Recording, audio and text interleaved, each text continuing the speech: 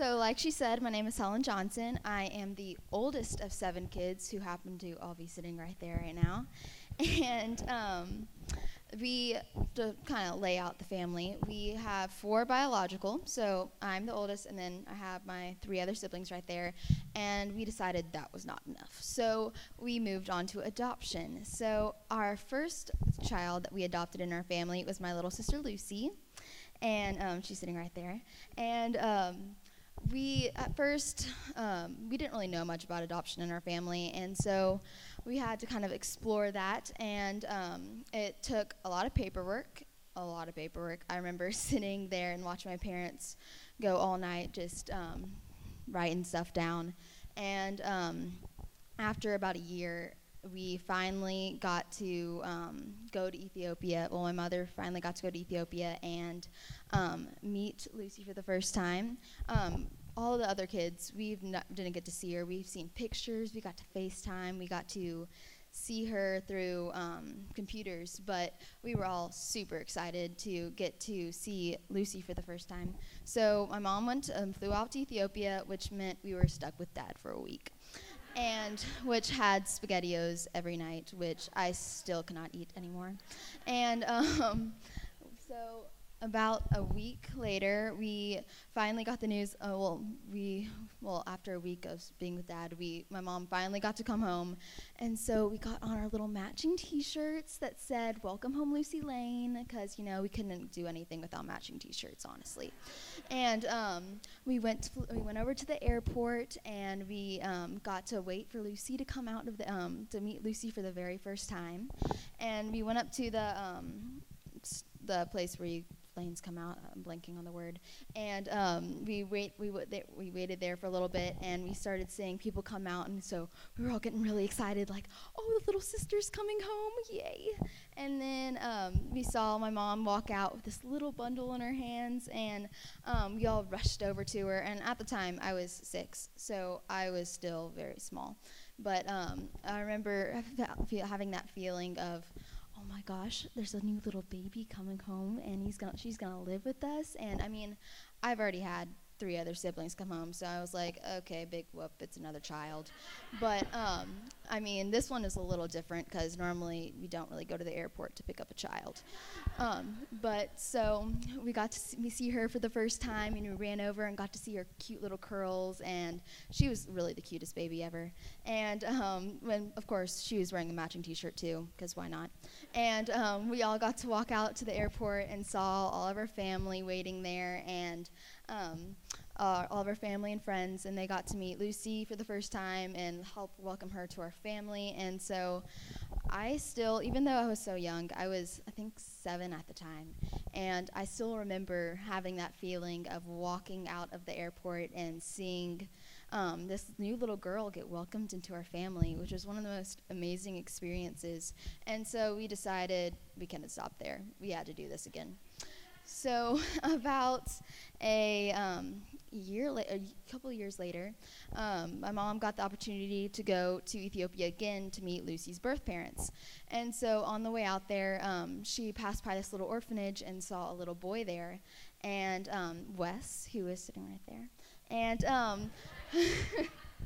and when she saw him, she was like, okay, this is the kid. He's in our family now. So at first, we knew something wasn't quite right. He was tiny, so he was 1 year old at the time, and he weighed 7 pounds, which is unheard of. And so he was literally, you could see his bones sticking out. He was ridiculously skinny, and also his head was a little bit misshaped. And so you could kind of tell, oh, I think he might need some help later on, but we didn't really know what it was yet.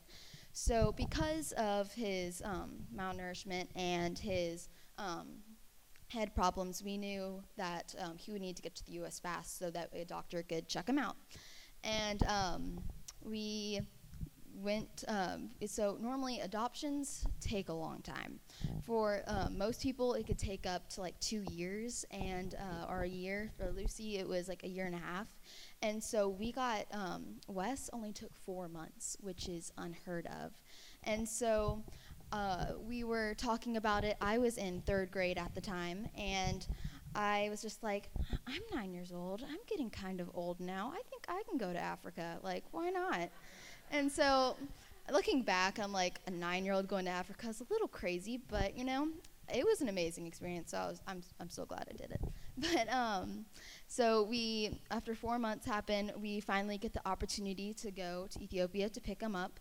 And so I start pleading to my mom. I'm like, Mom, please.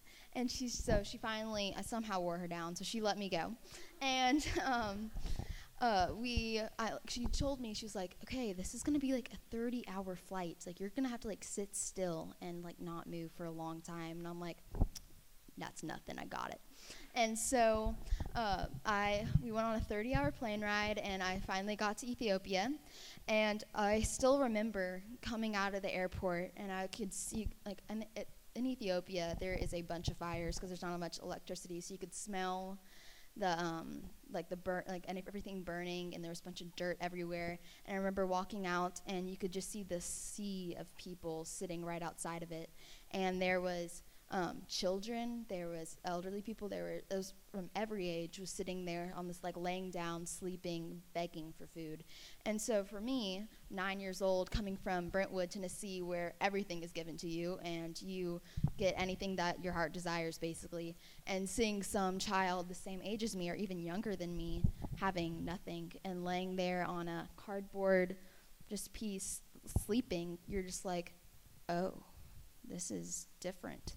And so at first it was a very big eye-opener for me. I've never experienced or dealt with this type of poverty before.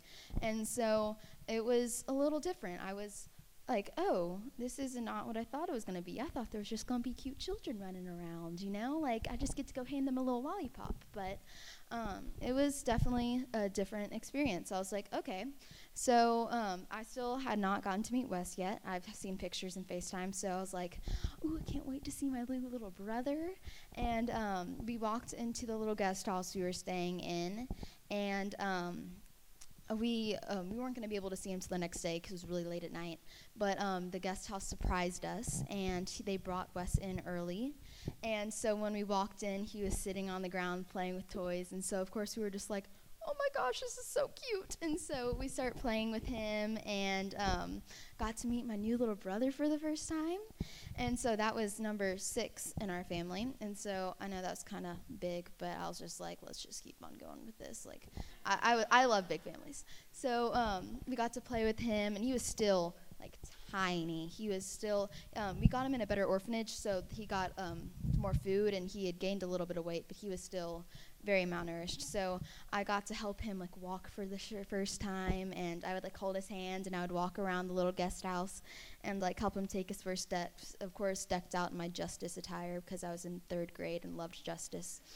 And yeah, it's not a great experience looking back, but I remember like I'd have my little blue hat that was completely bedazzled, like little hearts and everything, and I would like put it on him and stuff. He loved it, but now looking back, I was like, why?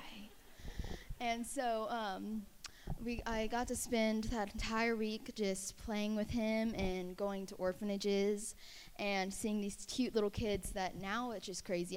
They're adopted, and like I'll see them around Brentwood like running around, and I'm like, oh my gosh, I saw you when you were like this big in an orphanage in Africa. Like, how are you here? And so I've gotten to see that experience. Going to Africa is one of like the coolest experiences, amazing experiences that's impacted my life the most. Seeing Wes's transformation from like getting that small to what he is now, this crazy little boy who loves football and tackling everybody, and from like such a tiny little kid. And so I spent that entire week just doing mission work and hanging out with kids, and it's really developed this love in my heart for going back there and doing stuff in Africa. And first, so after the week of being in Africa, we finally came home, and Wes, because of his misshaped head, we went to the doctor, and he was diagnosed with craniosynostosis. So with you guys that don't know what that is, it is pretty common in America. It's when you're born and you have no soft spots in your skull, and so your brain can't grow. But in Africa, it is deadly because they don't get their correct hospitalization and need that care that they need. So he had to go straight into surgery. So they cut him open from ear to ear and had to completely reconstruct his skull and reset an eye socket and completely redo his entire head. And so, of course, going from Africa, seeing him as this tiny little child, malnourished, skinny, looking like he's on the verge of death, then finally getting him healthier and coming home and seeing him so happy and loving and running around, to then seeing him again laying in a hospital bed with casts on his arms so he wouldn't touch his bandages, his entire head swollen and wrapped all around, and you're just like, what has happened to this child? He's just 2. How can he go through this much experience in his life when he's such a young age? So of course I was about 10 at the time, and I was just like, how can this happen to such a tiny little kid? And I just had to know, without that surgery, he would have died. In Africa, his head would have just kept on getting more swollen, and he would have died and not lived his full potential. But because we got to adopt him and we got to bring him here to America, he got the surgery and the love and the hope that he needed. And it was amazing experience. And so after a couple years, he still thriving and doing amazing, loving football, tackling a lot. And we decided, it was my dad's midlife crisis, actually. Most people want a car. He decided he needed a child. So we decided to adopt again, and which, of course, I was thrilled about because I wish we never stopped adopting. And so we just adopted my youngest brother, Hutch, who is sitting right here playing with the yo-yo. And he was born in Memphis, Tennessee, and he was a premature baby, so he was born at 26 weeks, and he was, I think, 1 pound, and so he was tiny. And so I was in 7th grade, so whatever that age made me, 11 or 12. And I remember first hearing about it. It was New Year's Eve, and we got to, it was New Year's Eve, and we got this email, and they were like, hey, there's this kid in Memphis that I think would do great with your family. And we were like, bring it on. Yes, come on in. And so over the next couple months, we got to drive back and forth to Memphis, and I would watch my mom leave, and then for a couple of days, then come back and be like, he's just so small. And I'm just like, oh, I'm sure. And but we weren't allowed to go see him till the day he was released for us to adopt him. And so we brought him home at the end of my 7th grade. And I remember going up to the hospital, and they walked him out, and all the nurses that my mom became friends with were all walking out with them. And I got to see my youngest and last sibling come home. And he... I hope there's more, but I don't think there will be. And I got to see him walk out, and he was still very small. He had a oxygen tank on, and for a couple months, he was still in critical condition at our house. But now he's healthy and happy and the cutest little Paw Patrol loving child ever. So so being 15 and having 7, being the oldest of 7, of course, especially being a multiracial family in our area, can sometimes be a little different. We definitely get some people that come up and are like, are you a VBS? How can I join? And we're like, oh no, we're not a VBS. And then, so we definitely get our comments, but we just have to tell them that we're just a family, and that's how we like it. So, thank you.